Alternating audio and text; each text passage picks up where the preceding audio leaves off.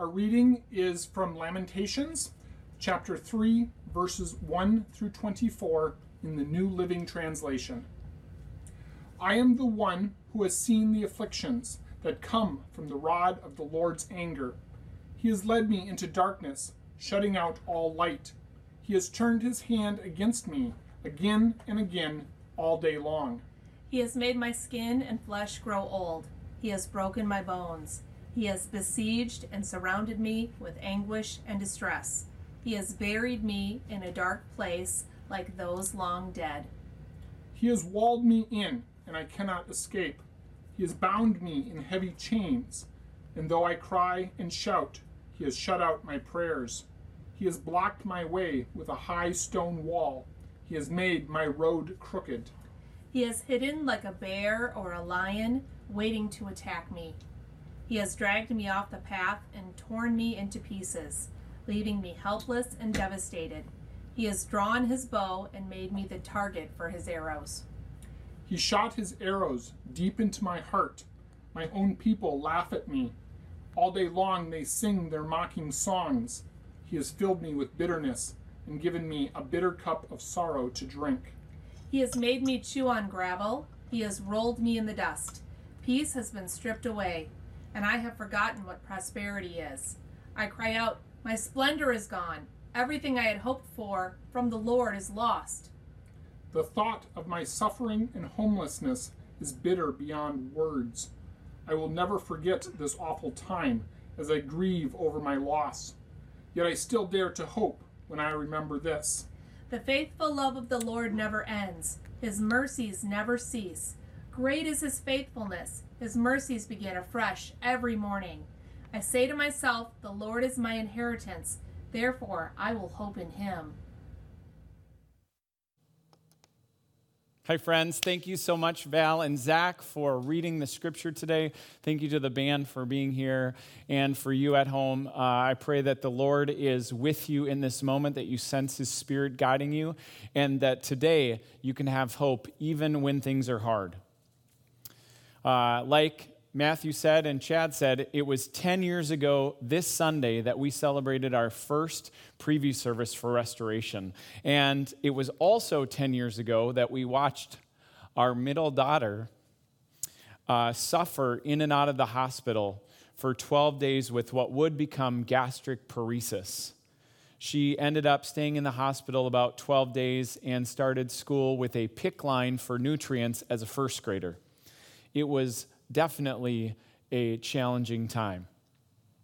It was also 2 years ago this week that one of our church members, a beloved wife, mother, and friend, Elena, was hit in a car accident.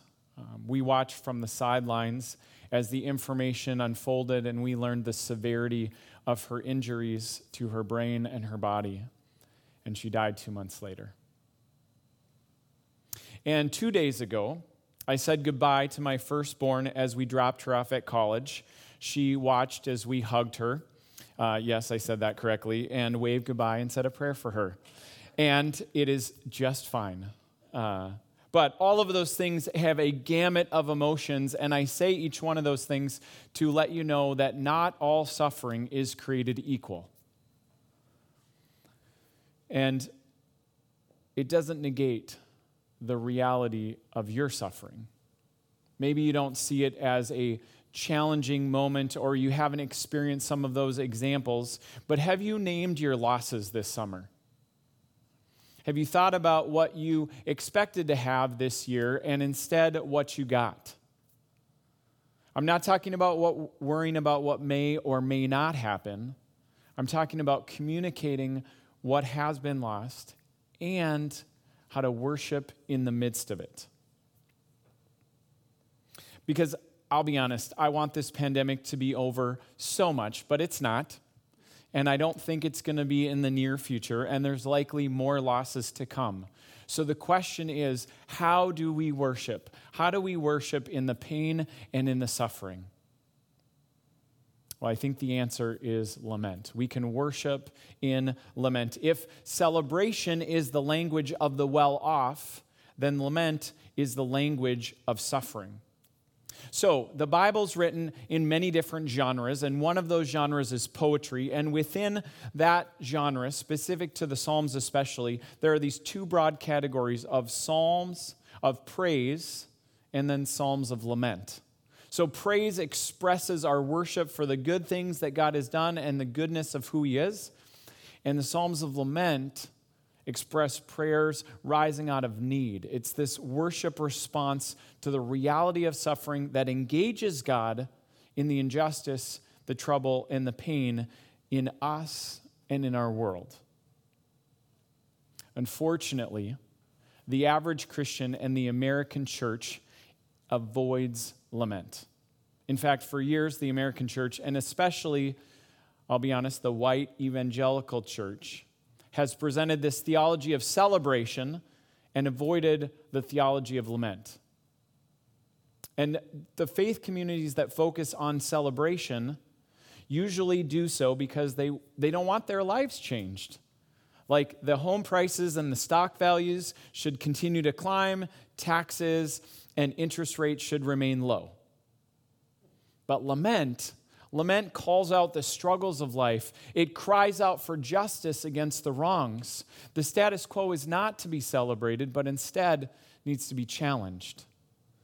And see, when we find ourselves in a year like 2020, with the coronavirus pandemic revealing all of the liabilities of our lifestyles, the mental health crisis that I still believe is to come, and it just shows us how fragile we really are. And then we look at the racial injustices, especially in America, that have always been present but can no longer be ignored. When we find ourselves in the midst of that, many of us have no idea how to worship.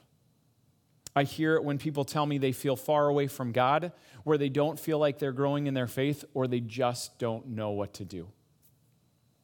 So that's what we're talking about today. How can we worship in the pain? How can we worship when life is hard, when we don't see a way out? So I want to show us where lament can take us and why we need to go there. Our roadmap is the book of Lamentations, and our travel guide, if you will, is the prophet Jeremiah. So just a little Bible background. Okay, so you can easily compare Jeremiah with the modern-day evangelist, Reverend Billy Graham. Billy Graham sat with and even counseled 12 consecutive United States presidents over 50 years. Think about those numbers for a second. From Harry S. Truman in 1953 all the way to Barack Obama in 2010. Now, he didn't have close personal relationships with every one of them, but he certainly did with at least 3, according to historians. So I want you to imagine that kind of influence for a moment. Because Jeremiah had that kind of influence. He prophesied not only to God's people, but also to 5 kings during his 35 or 40 years as God's prophet. He witnessed this pinnacle moment in the history of their nation as King Josiah found God's holy book and led the people in national repentance. But he also witnessed the brief reign of Josiah's wicked son, and then the capture of the capital city, their city, Jerusalem, by their enemies, and then the stealing of all the treasures of the temple, which wasn't just their central religious institution, it was also their main financial institution. All of the gold and the riches from kings past had been stored there. It was like the U.S. Department of Treasury, or a Fort Knox, if you will. And not only that, then he witnessed the kidnapping of the best and brightest leaders in the land, like tens of thousands of soldiers and officers and skilled workers and artisans. And so only the poorest people in the land remained. And then he witnessed a decade of taxation and oppression with weak, wicked kings until that same empire, Babylon, completely destroyed their beloved temple, which, remember, King Solomon had built. Jeremiah watched all of this with his own eyes. He wept with his own tears, and he still prophesied God's messages. He figured out how to worship in the pain. The book of Jeremiah predicts it, and then the book of Lamentations looks back on it. So now start to imagine that kind of loss, which I don't know if we have to imagine very hard, because maybe in the midst of this pandemic, we can imagine what it must have been like. A city burning, leaders churning, not knowing what to do, lost income and lost jobs, lost friends and lost loved ones, lost community, lost church meetings, lost health, exhausted emotions, teetering on depression. I listened to a leadership conference last week, and two of the top emotions that people are experiencing right now are exhaustion and denial.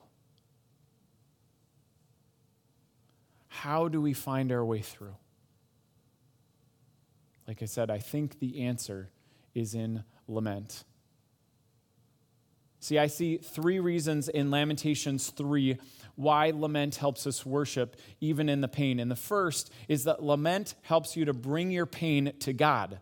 Not just to have pain, but to bring it to God. Jeremiah, he records 5 poems, like poems of sorrow, almost funeral songs for his beloved and decimated city.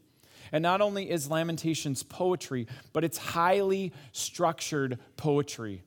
And think about that. You might be like, well, why is that? Why does that matter? Because when everything else in life is chaos, when we can't control anything, highly structured poetry grounds us. Not just the writer, but also the reader. It gives us stability and approachability to God. So wherever you're at, whether it's your current decisions or the doubts that you're having, or even maybe some depression you're having, you can bring all of that to God. He's not qualifying it or checking to see, nope, you can't bring that. God is not the TSA, okay? You can bring it all to Him. So are you bringing Him your highs and your lows? Are you letting Him know how you feel, how you really feel? Because God wants to talk with you. Well, second, lament helps you to be honest with your pain and the pain of others. Specifically in Lamentations 3, the prophet describes the pain of his community as if it's his personal pain. Listen to some of the words that Val and Zach read. He's made my skin and flesh grow old. He's broken my bones.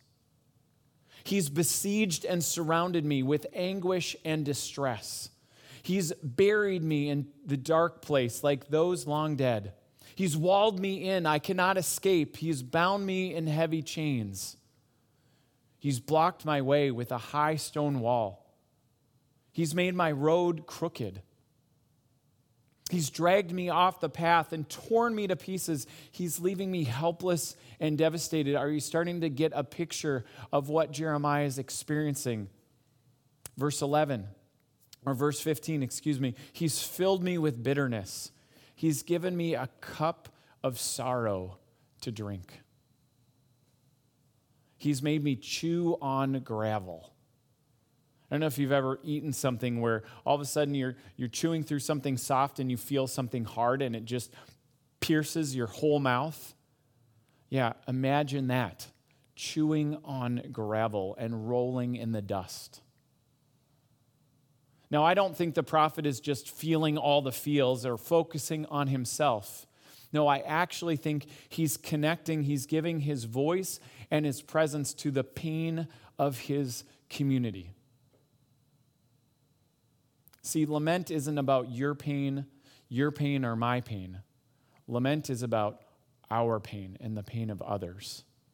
Because when we come face to face with our suffering and the suffering of others, both of us feel seen, heard, and known.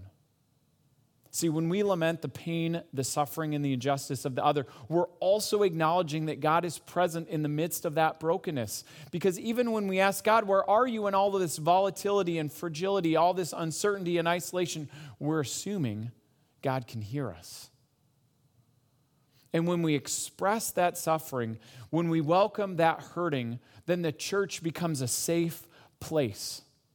Not only for those people, but for that suffering to be expressed and for the shalom of God, God's peace, to be pursued. So maybe right now in the comments, you could write down something painful that you've experienced in this time. No, we're not going to judge each other's comments. We're not going to discredit someone's experience. We're going to acknowledge those experiences. And trust me, when you do this, even when we can't see each other, just by someone else acknowledging the experience that you've had, you will feel seen. You'll feel heard. You'll feel like God is more present than he was before that. So be honest with him. Bring that pain and be honest about that pain. And we want to do that, but what we have to be careful of when we're suffering, we have to be careful not to get in this spin cycle of only remembering the pain. See, if we only remember what you did or what someone else did or what you said or what someone else said, if we keep reopening that text or rereading that email or keep going back to that person's social media page, then we're actually not worshiping in the pain. We're instead worshiping the pain. God doesn't call us to worship the pain. God calls us to worship him. And in order to worship in the pain, we have to worship God while we're in pain. That's the most important thing we learn from Jeremiah and lament. Third, lament helps to point you to something greater than the pain. Lament helps you to point to something greater than the pain.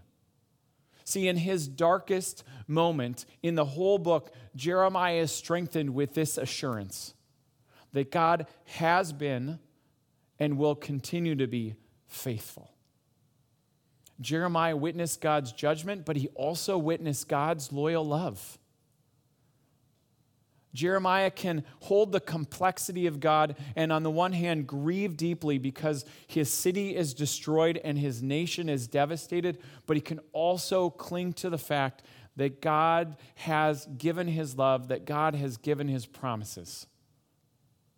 He says, "But this I call to mind, and then I have hope." See, I believe what Jeremiah remembered in that moment is what God had promised when all of this happened. He wrote a letter to the exiles who were some of the people that were kidnapped and brought over to Babylon. They were living hundreds of miles away in another place, in another culture, given other names and living totally different lives. If you've ever read the book of Daniel, this is what he experienced. He went in this first wave of exiles in 605 BC. And then there was another wave of people in 597 BC. And then there was the complete devastation in 586. But in some of those time, in those 10 or 15 years, people were thinking, oh, this is only like a really bad summer vacation or a really bad summer detention camp. It's not going to be that long. But Jeremiah had heard from God otherwise. See, in Jeremiah 29, he writes this from God to the people that were thinking it was going to be a short stay. He says, "You will be in Babylon for 70 years. So he says a little bit before this, so build homes, plant gardens, pray for the peace and prosperity of the city, because where you're planted, if you pray for that and it prospers, you will prosper. But," he continues, "then I will come and do for you all of the good things I have promised, and I will bring you home again." And then a verse that possibly you've even heard before. This is the context of it. "For I know the plans I have for you, declares the Lord. Even while they're in exile, the plans are for good and not for disaster. They will give you a future and a hope. And then when you pray in those days, I will listen. And when you seek me with all your heart, you will find me. I will be found by you, declares the Lord." It is a promise. I will be found by you, and I will end your captivity, and I will restore your fortunes. And I will gather you out of the nations where I have sent you, and I will bring you home again. This is the promise of this faithful God to his people who have been disobedient and are now in a long time out. We can cling to God's promises even when we grieve God's judgment. That's what lament helps us do. It helps point us to the right kind of remembering so we can truly worship God even in the pain. See, lament pushes us as a community of faith to push and look beyond the current brokenness of our reality and acknowledge our need for God, which opens the door for God's help and his work. So we lament not only what we've done or have not done individually and communally, but we also confess that there is a God who is still Lord, who still reigns, who is still present, even if there's not a monument or a temple to focus on. That's what it was like then, but think about what it's like now. As a lot of churches still can't meet in their places, which might have become temples, God is still present. He is still Lord. So we confess that God who provided hope not only for Jeremiah's day, but for all of humanity, came to earth in the person of Jesus Christ, who called his body the temple, and then after he was raised from the dead, shared that temple by his Spirit, now that we have become his temple, and that when we are gathered, he is present. He calls the church his body, the new temple. And now we bring peace and God's presence and his hope to wherever we go, including to the hurting, to those suffering. And we don't have to be something we're not. We just be who God has made us to be. His light, his love, his hope, his patience, his mercy, his goodness. And that doesn't come from us. That comes from him.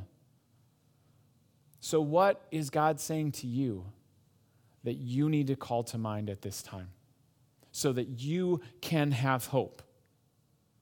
See, what I call to mind is actually these verses from Jeremiah, because they're not just this context for what Lamentations was talking about. They're also the verses that God spoke to me more than 10 years ago that propelled me to say yes to starting this church, that God wanted to create a new community of people, because that's what we are. Restoration is a community of people.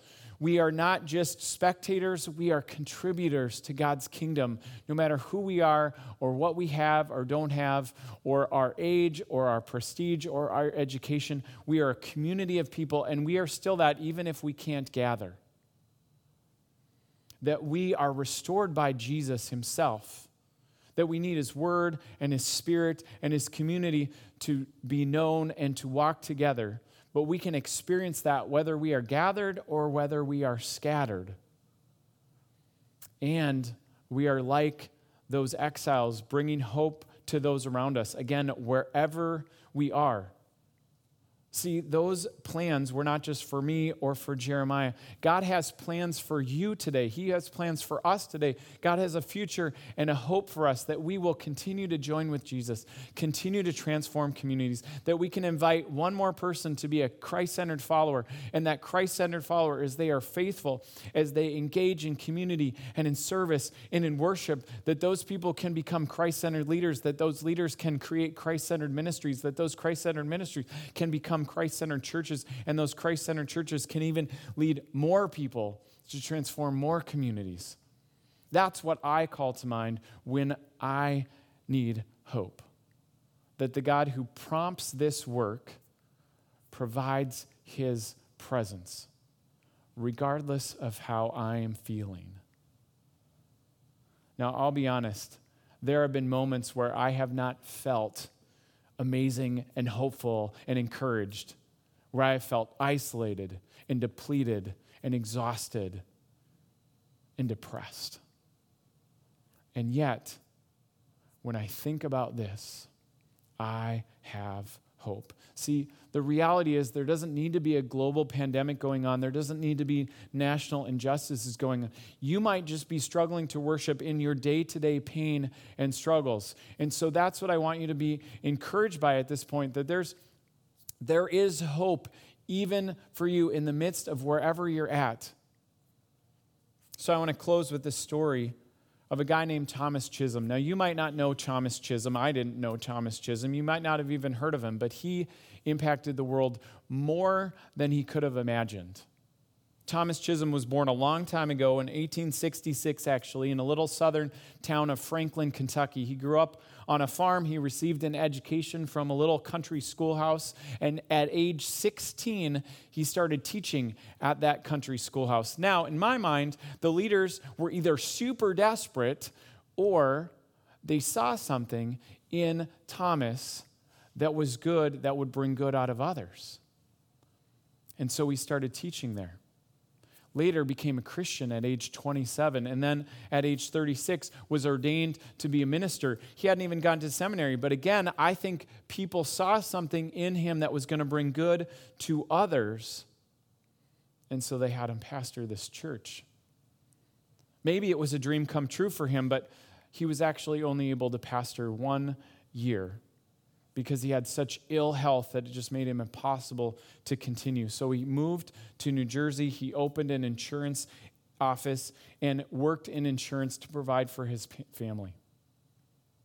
Now, I think Thomas had plenty of reasons to be discouraged. He'd endured years of poor health, wasn't able to make a lot of money. He had to give up this dream of speaking and reaching the next generation and a generation for Jesus Christ. And instead, he got to sell insurance. And if you sell insurance, that's okay. It provided for his family. But he didn't get to do what he thought he was created to do, to impact a generation and the next generation for Jesus Christ. But even in the pain, he had this talent for poetry. And so he wrote a lot of poems, even in the pain. In fact, he penned over 1,200 poems during his life, and he often shared them with his friends.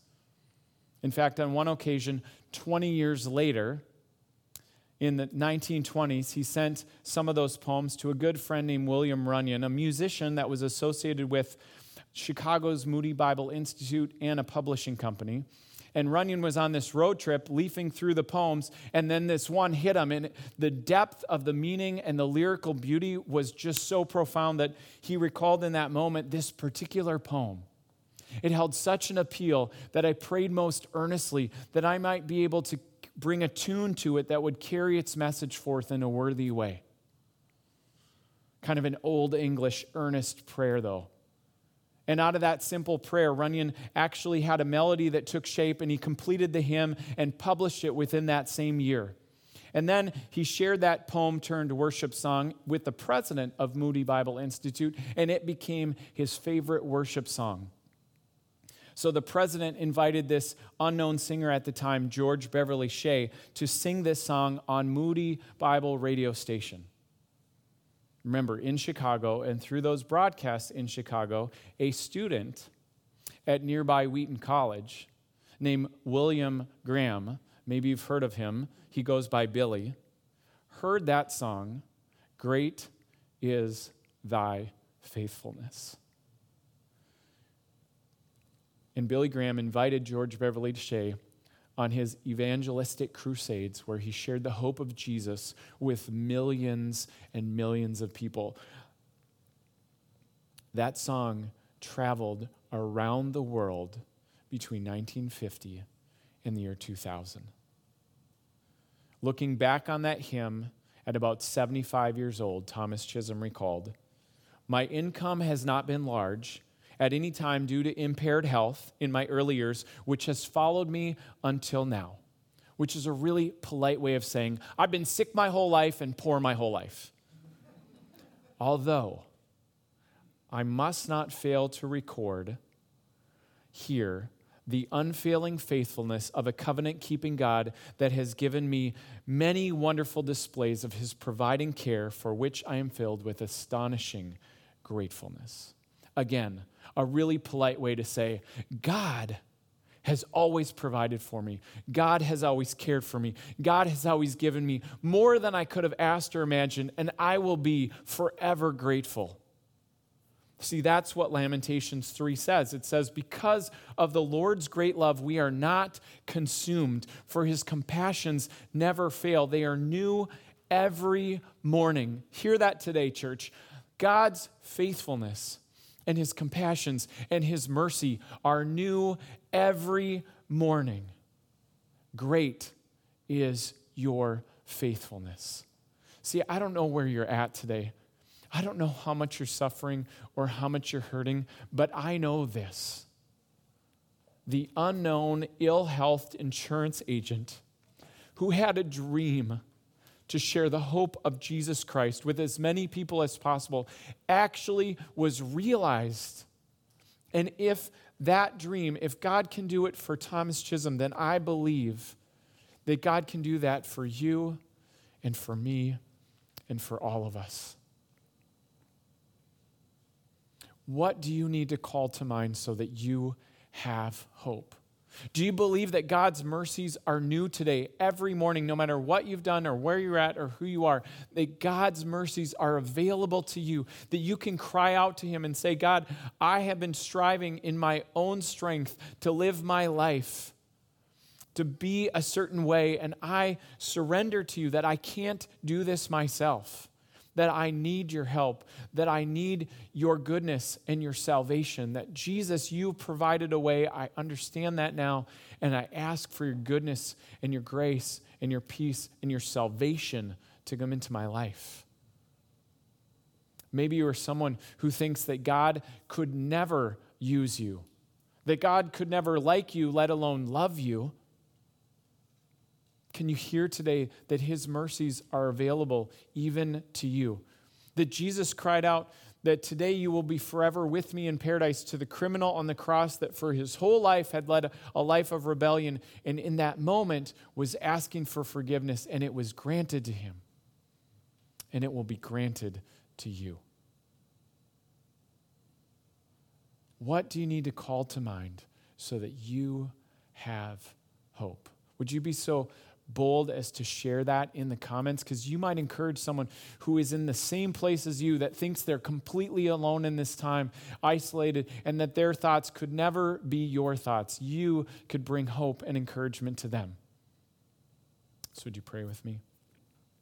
God, I thank you for the stories, for your word, and for how you are at work even in 2020, even in a time where there is racial injustice, where there is global pandemic, where there is depression and mental health, like a tsunami coming across our country and our world. God, even in that, your mercies are new, your compassions don't fail. And today we lament with you the suffering that so many have experienced. We lament the death and destruction that has been brought to this world, to those that have and those that have not. But we also look past that pain to something greater. God, that you are still at work, that you are bringing revival, that you are bringing goodness, that you are bringing hope, that you are giving us another chance to receive your Son, to be part of your family, to be forgiven, to receive a fresh start, to be restored. We love you.